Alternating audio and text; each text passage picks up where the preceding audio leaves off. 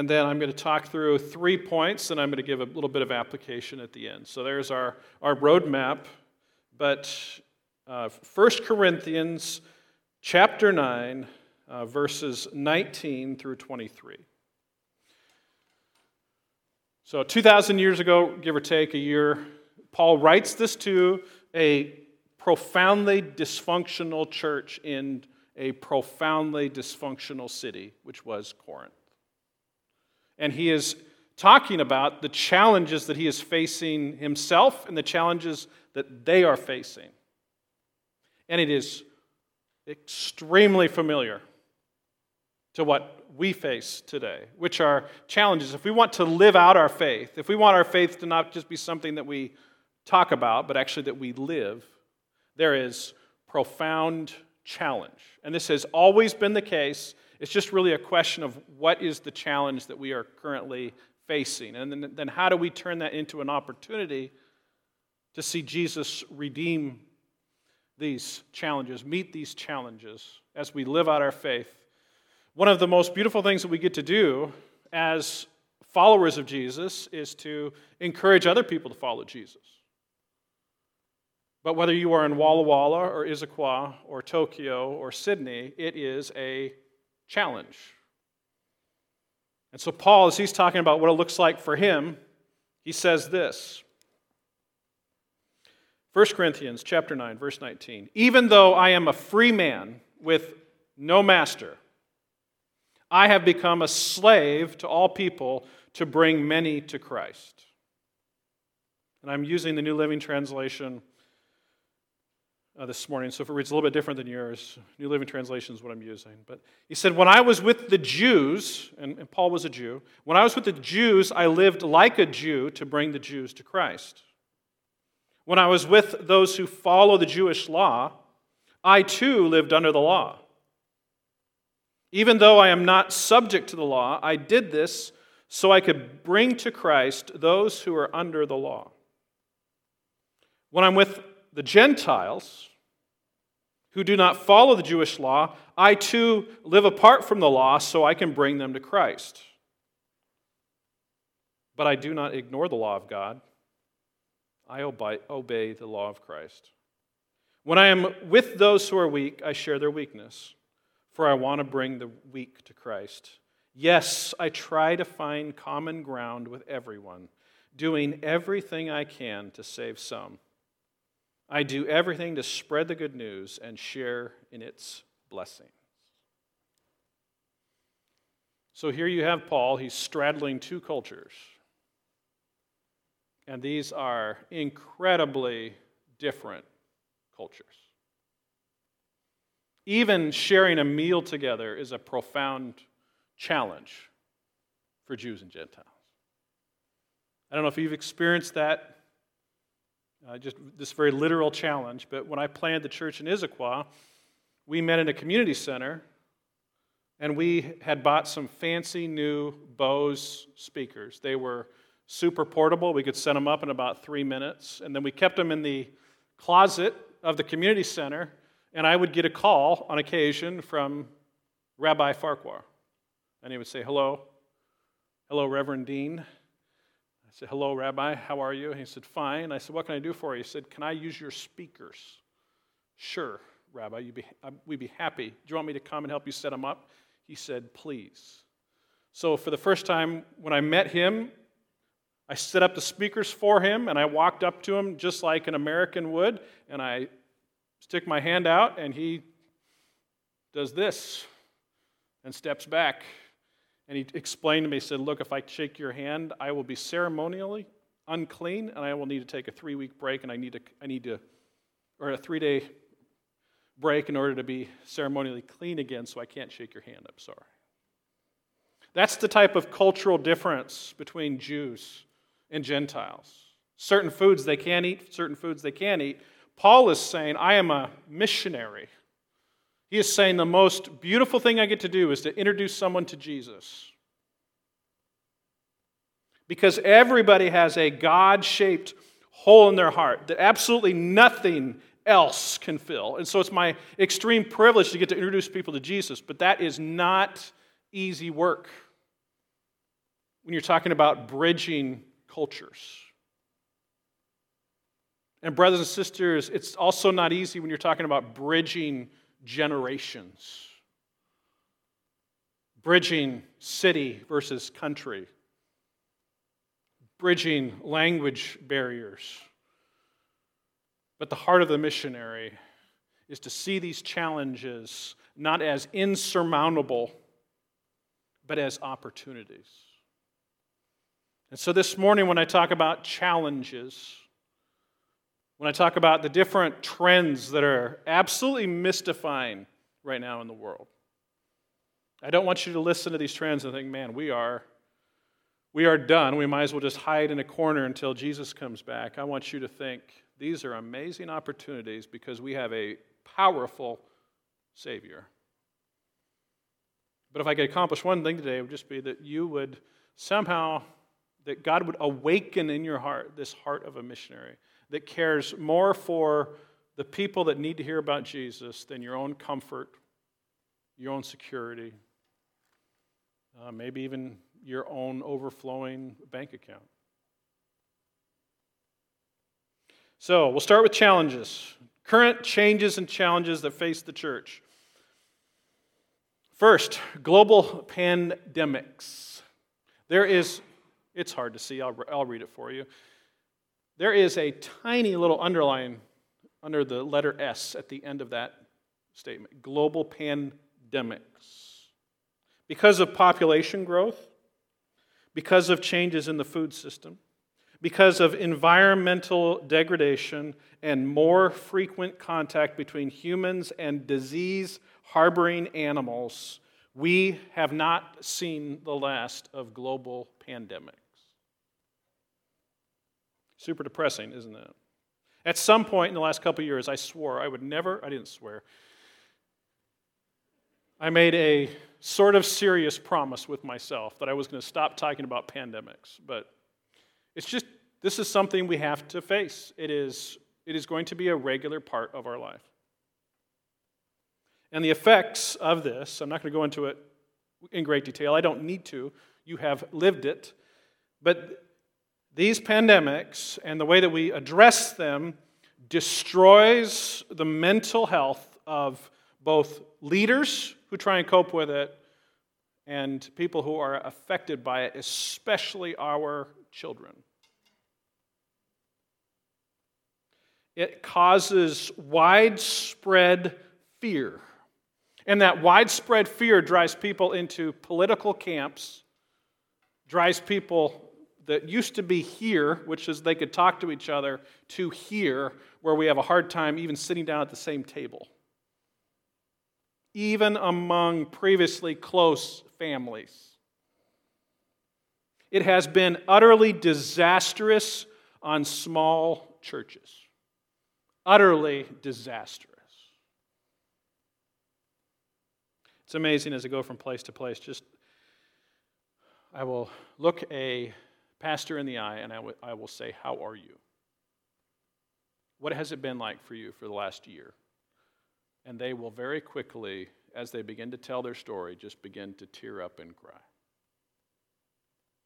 And as they talk about people that just left and they have not seen them, they have not heard from them, they're just gone. Pandemics. Second, migration, global migration. If you can believe it, right now, as I speak on this stage, there are 240 million people worldwide leaving their place of birth with no intention to come back. 240 million people.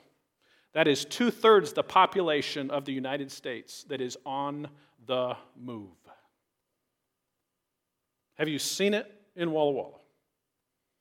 In Issaquah, we have had missional communities, and we'll talk about missional communities here in a bit, from Iran, the Ukraine, Korea, Japan, India, China, Poland, and those are just the ones that I thought of this morning, that have been adopted into our missional communities. And they have left their place of origin, many of them with no intent of coming back. The world is on the move. And I'm not even talking about necessarily, other than the Ukrainians, war refugees. Most of those people are women and children. Most of them have experienced some level of trauma leaving their home country and coming to a new place. Third area, rise of nationalism, tribalism. This is an absolute political road mine, this is absolute political road mine. Is that right? Landmine. It's amazing when you speak how your mind can completely freeze. But this is a landmine, which means I'm going to talk about a political issue, and some of you are going to be upset at me. Just is what it is. But there is a rising number of people all over the world, not just the United States, that are looking at the world increasingly through a nationalist lens. It is, in some ways, because of Chinese aggression. In some ways, it's a response to radical politics. Some ways, a response to the response of the pandemic. In some ways, it's because of massive immigration. But we see serious movements in the United States, in France, in the Netherlands, in Germany, in countries all over Asia. And what's happening is the age-old response in times of fear to cast the world between us and them. And then bipartisanship goes away.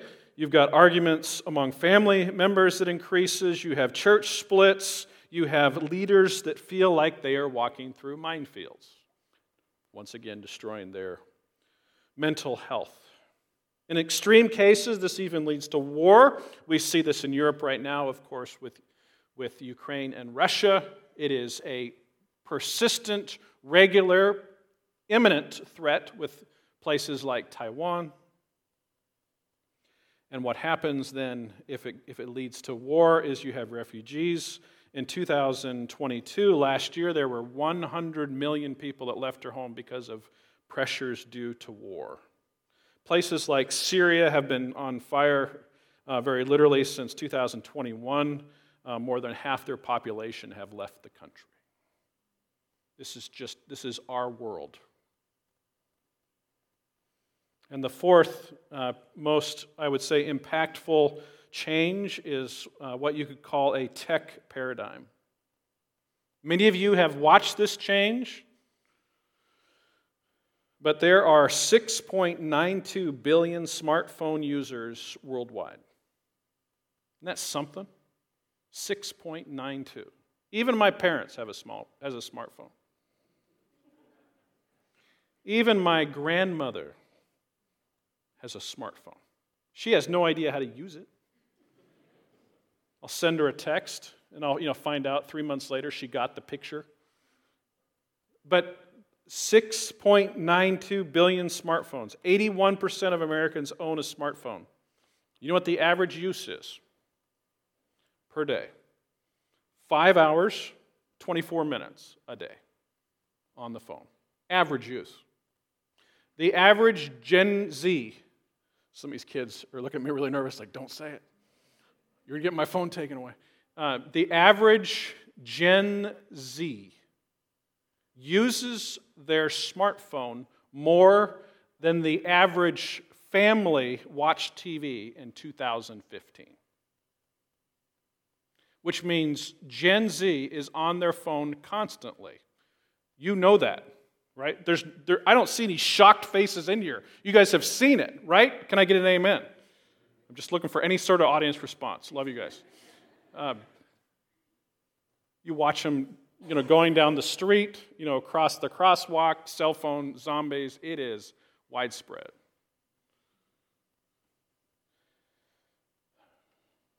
What happens is that with this massive smartphone use is you have something that you can call networked individualism. And this is worldwide. All of us have access to every sane and insane political philosophy out there, period, in a matter of moments. Therefore, our children, with all that variety of information coming in through a phone, have stopped being sure about things they should be sure about. And they have been influenced by every crazy philosophy and idea known to man. They are very literally addicted to social media. They have heard more bad news in their short lifetime than I think the previous generations have in their extended lifetime. Because all you hear, if you're reading news, is just endless, sensational, negative news, deconversion stories, horror stories about institutions like the church, to the point where you just start losing confidence in everything that's true and start to wonder about everything that is crazy. And it is extremely difficult to shield children from these philosophies. Think about what you've experienced in your life. If you're a Gen X like me, you have when I grew up, if someone wanted to contact me, they called the house.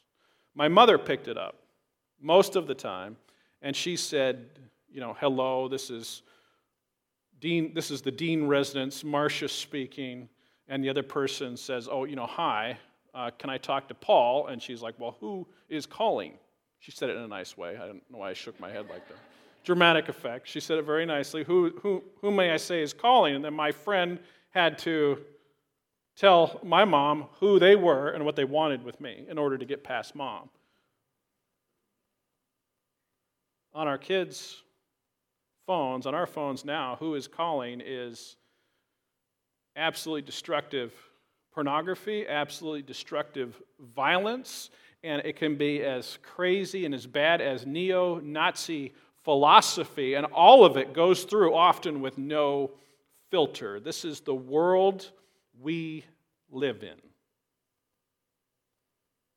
I don't know if you've ever read about Facebook censors. People that their job is, they work in San Francisco, the San Francisco Bay Area, they work for Facebook, and their whole job is just to make sure that absolutely horrific videos get taken down quickly off Facebook. Those people are constantly in counseling, often on suicide watch, most certainly depressed, have a very short tenure because it is unbelievably depressing the amount of horrific information out there that 6 point however many billion people have access to, and that our kids have access to hour after hour after hour after hour. This is the world we live in, brothers and sisters. Let's close in prayer. Let's talk about opportunities. And before we get there, I just want to talk a little just about the effects of it. Regrettably, the church is a little bit behind. I mean, if this is a football game, we're down a couple touchdowns here in the first quarter. We have not been coping well with these changes. And our young people are noticing.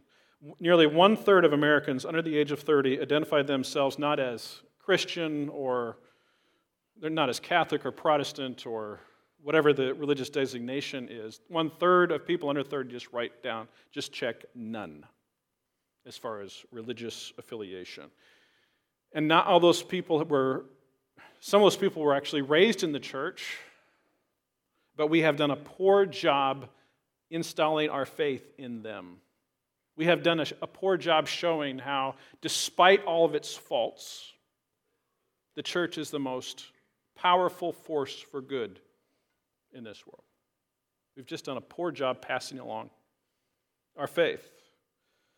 And what we see in the millennial generation and Gen Z, because they have been affected by these destructive fringe ideas, because they have not seen the value in church, because we have not passed along our faith to them, because they do not have a strong relationship with God, which is an anchor for our soul, millennials and Gen Z are marked by intense loneliness, depression, anxiety.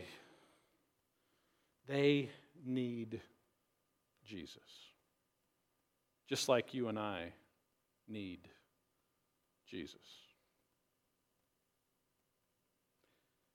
And so I think it's a wake-up call as we look at the depression rate, as we look at the antidepressive prescription rate, as we look at suicide, which is now beginning to reach epidemic levels in some populations.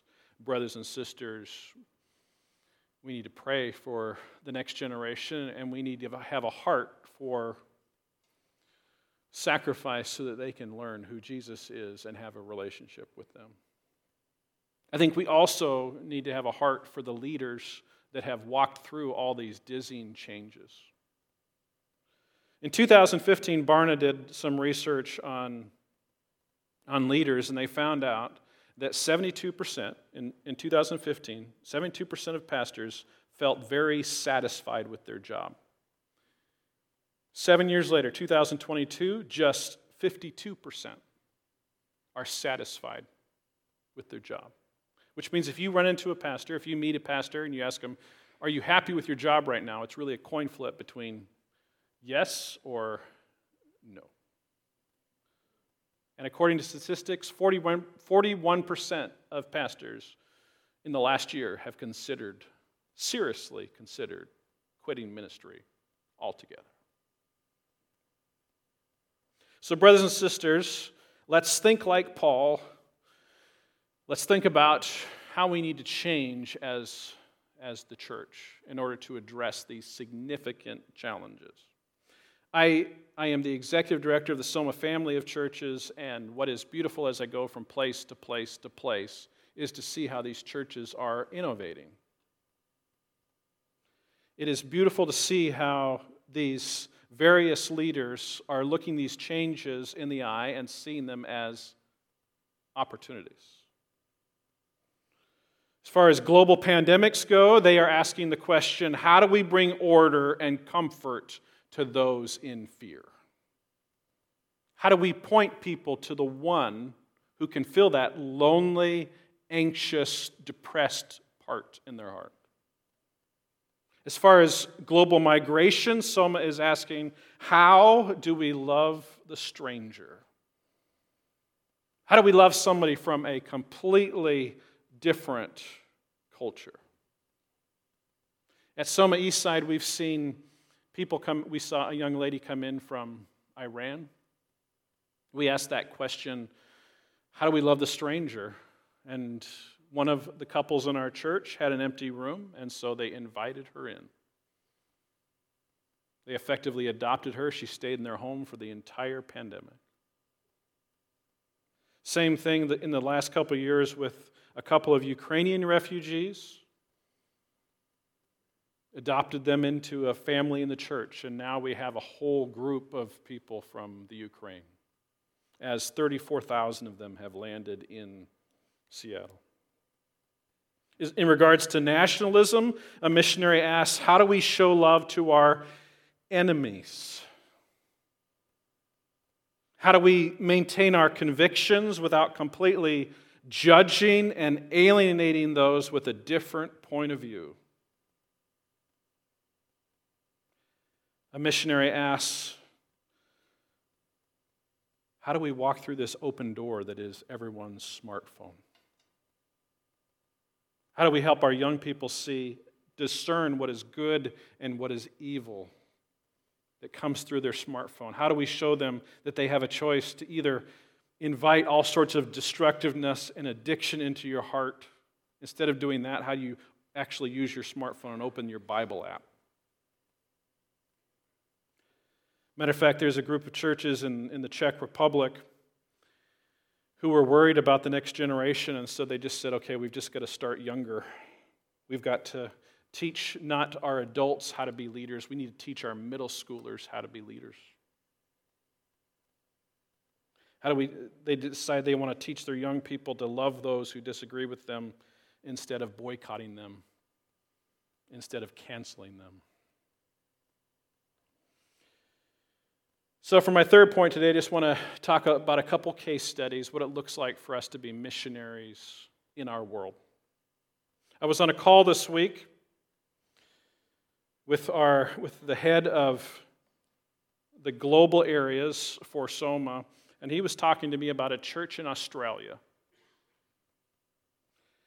In this church in Australia, instead of being afraid of the pandemics and the migrations and the tech paradigm and the rise of nationalism and tribalism, they have put all of their energy into being missionaries to their community, to being family, to being servants, to being missionaries.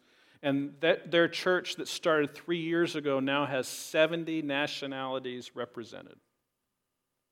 70. They primarily minister to college students, Gen Z. They see over 50 conversions a year. They planted 3 years ago, and now they are a church of 500 or 600. And simply by living as family, as servants, as missionaries. I came in contact with this philosophy after being stuck in 2009. So we were sent out in 2009, and we came to this church. We came to a church in the Evangelical Free Church in Pullman. We came to a regular Baptist church that I grew up in Richland. And so we went out and we planted a church. We were like a NASCAR vehicle. You got different stickers on the hood of the car. But we go out and we don't have a whole lot of idea how we're going to start this church. And so we just planted a service, which meant we rented a community center. And I got up and preached most weeks a fairly mediocre sermon. And some people learned, some people left. But after 3 years of planting services and holding events, one of my interns came up to me and he said, "Hey, I've found what I think is a better way to make disciples." And I was trained I grew up in the church, and so I've been around this type of disciple-making environment quite a bit. And I just thought, why do we need to improve on this? And my intern gave me at least 15 reasons why we needed to improve on this. And so we went to something called Soma School. And that's where we did life together with a missional community for a week in Tacoma.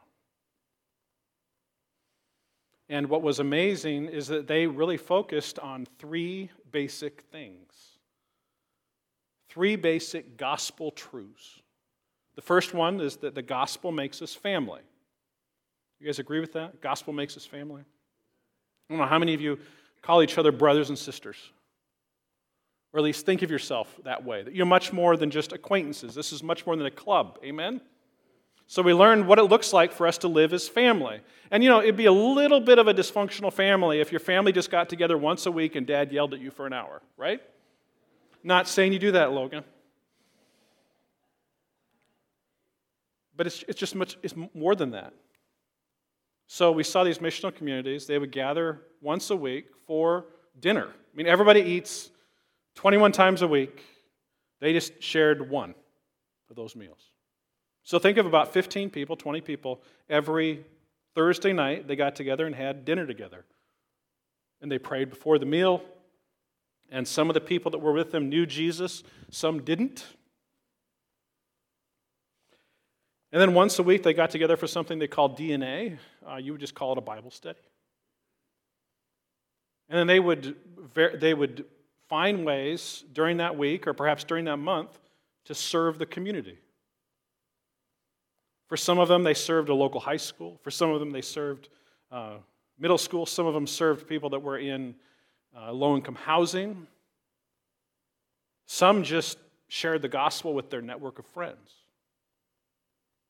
And what was beautiful during that week, I could just see that they were actively, deliberately, not just holding events, not just getting together to learn, but they were living out their faith 7 days a week as family, as a family of servant missionaries. I got through a week of that. I looked at my intern. I said, "That is a fantastic idea. I don't think it's going to work in the suburbs." Right? I mean, if you guys have been around church life long enough, you know that occasionally you see a program works in one spot but doesn't work in other places. So we went back home and we started praying. And we said, "God, would you use us to be a blessing to your neighborhood, to this neighborhood that you put us in?" And we tried different things to contact an audience. we finally just started doing block parties. And then at one of these block parties, we proposed this idea to our neighborhood that we said, we're going to basically just have a public meal every Thursday night, and we're going to invite you all to it. And if you guys would just let us know if you're coming, that way we'll have enough food. And even if you just want to come, stop by, eat dinner, and go like we're a takeout place, that's fine. We just want to connect. And so week after week after week after week, we opened our house. People came in. Some were believers, some weren't believers. But we tried our best to live out these gospel identities of family and servant and missionaries.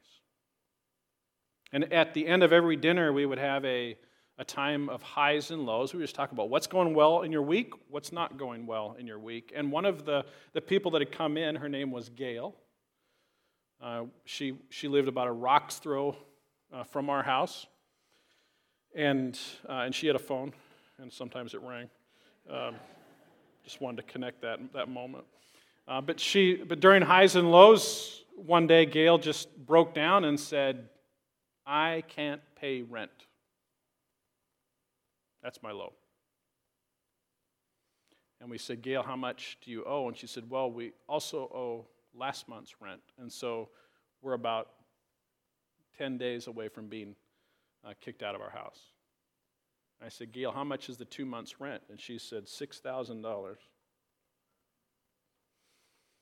And so there we are, a group of people that know Jesus and don't know Jesus, and I just looked around the table and said, should we pray for Gail? And everyone's like, yeah, because no one had $6,000.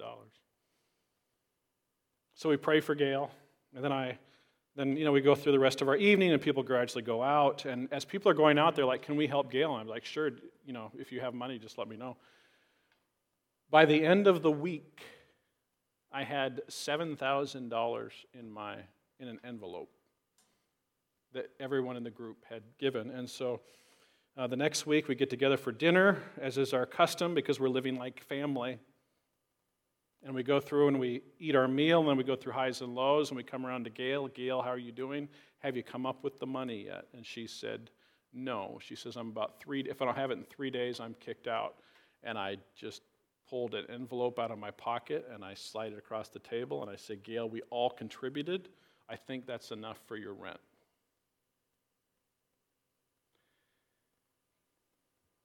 You can imagine her response. What's beautiful about that story is, one, that not too long after we got to baptize Gail's whole family. Because we got to show Gail what Jesus' love looks like in action. And I think if we're going to be missionaries to this next generation, it needs to be less talking about it and more showing it. And it's really hard to show how you love each other if you're not regularly doing time together as family together. I actually think we could learn a ton from our youth groups, where the youth really feel, after spending years together, like family, and they're doing mission together as family. But I think when we graduate, when we get up to adult age, we just forget what it looks like for us to do life together as family, showing people that we adopt into our extended family the love of Jesus. Because, after a while, you just hearing about it just doesn't cut it. Doesn't show it. What was even better after helping Gail was one of my next door neighbors coming over, knocking on my door, asking if we could talk. And as we're sitting on my porch, he said, why did you guys help Gail? He said, I've never seen anything like that. Then I got to explain how Jesus sacrificed and showed us love, and therefore we as his followers need to do the same. And then he looked at me and he said, you mean if I had difficulty, all of you would help me? And I said, sure, Christian. Do you have any needs at the moment? He said, no, but what a comfort it was. This is what God is calling us to. Whether it is a refugee or someone who is migrating here from another place, or maybe it's just someone across the street that maybe has seen a steeple, maybe has heard a Christian talk about what's right and what's wrong. Maybe they've seen that Christians have different political opinions than they do, but they've never been adopted into an extended family and shown what Jesus' love looks like.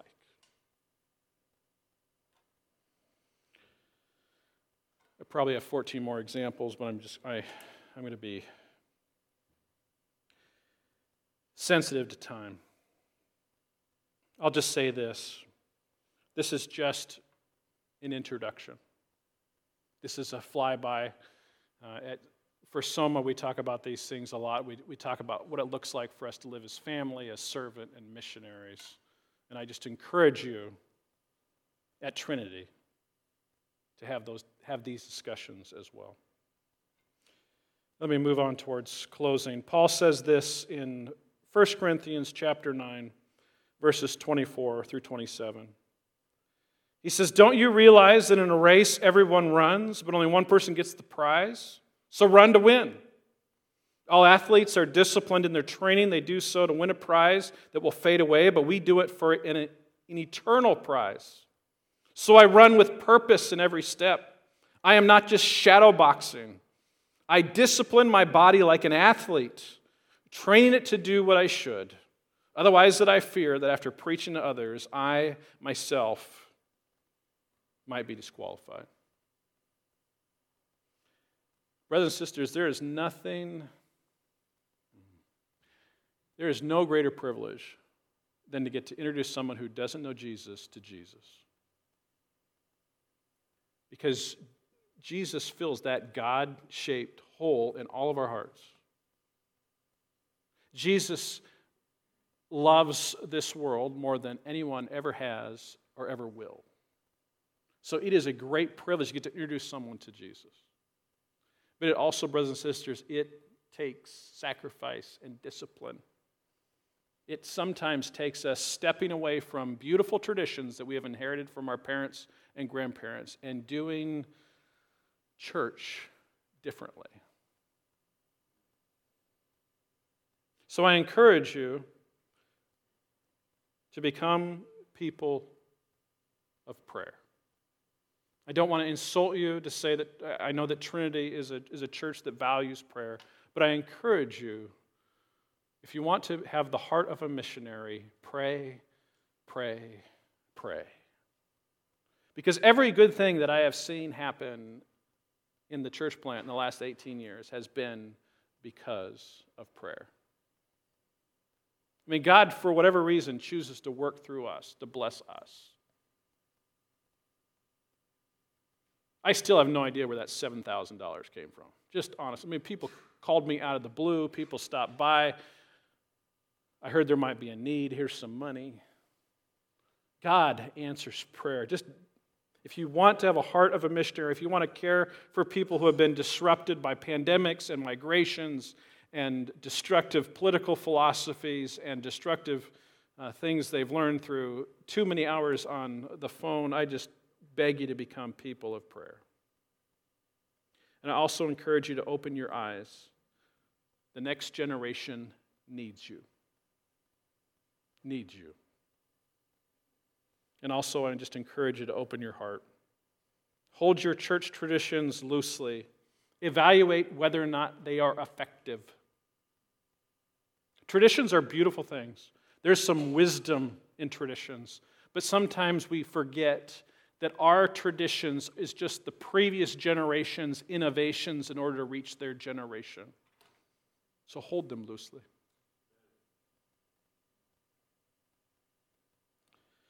And lastly, I'll just make an ask on behalf of Soma. I think my last slide.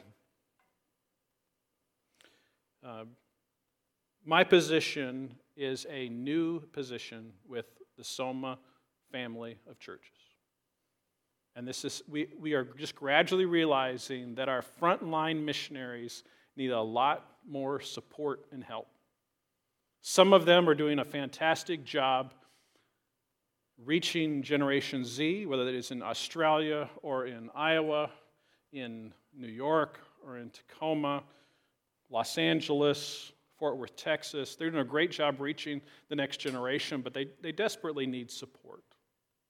And so my role is to help lead people through missional innovation and it's to also help people, it's to help support leaders in this very difficult time. And so I have been going around to the various churches that sent me the first time to go plant a church, and I'm coming back around just to say, would you guys like to help again? And there's two ways you can do that. One is by prayer, and all you have to do is just text me at 425-698-9372, and you just say, my name is Joe, and I would like to, obviously use your own name, whatever your name is, and I'd like to be on your prayer and support list. And then every couple weeks as I travel, you'll get a text from me saying, I'm traveling to Walla Walla this week, or I'm traveling to Seattle, or I'm traveling to Fort Worth, or I'm traveling to Charleston, South Carolina. These are the things that I would love to see happen. Would you just pray that I could be a support and help and encouragement to leaders there? And then when I get done with that trip, I send a picture of myself with those leaders and let you know how it went. And then once a year, if you're on this list, I will send you a note that sounds like, would you please pray whether or not you can support us financially this year? So prayer, and then once a year, financial ask. The second way that you can help is I am praying for 200 financial supporters in 2023. What we're doing is crowdfunding. So far we have, I think, about 85 of these 200, and these are people that are supporting us at $100 a month. And some of the people on that list have said, we love what you're doing, we're going to be 5. We're going to support you $500 a month. But what we're just asking for is for about 120 more people saying, we want to help $100 a month. And you do that by going to wearesoma.com/give on your evil cell phone that I have railed on this morning. Let's use this thing for good. And you go to wearesoma.com/give, and there's a little fund tab, and you just look for Paul Dean, and you just put how much money you'd like to give, and whether it's a one-time gift, you can set it up for reoccurring, so it just does that monthly. And of course, this should be over and above your Trinity giving. The last thing I want to do is to come to a church and decrease their budget. But if you have money to give over and above your Trinity giving, please consider supporting, helping to reach Generation Z and to support leaders across the United States and across the world. Thank you for listening. You've been a beautiful, attentive audience, and I'm going to close this in prayer. Our Father in heaven, we praise you. God, we thank you for this incredible privilege to being part of your kingdom advancing.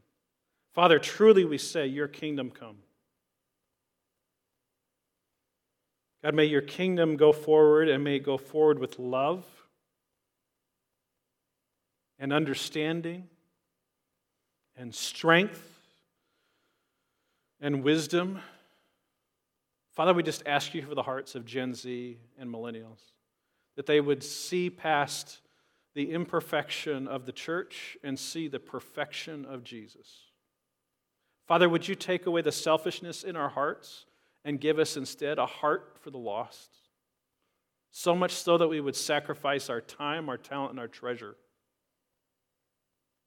Father, we acknowledge and receive this commission that you've given us.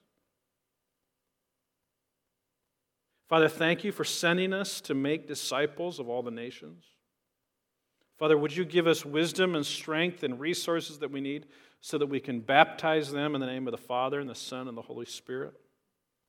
Would you give us the wisdom to innovate so that we could make disciples and we could teach these disciples to obey all the commands that you've given us? And Father, thank you for your promise, your invincible promise that you are with us always, even to the end of the age. Father, we pray these things in the name of Jesus. Amen.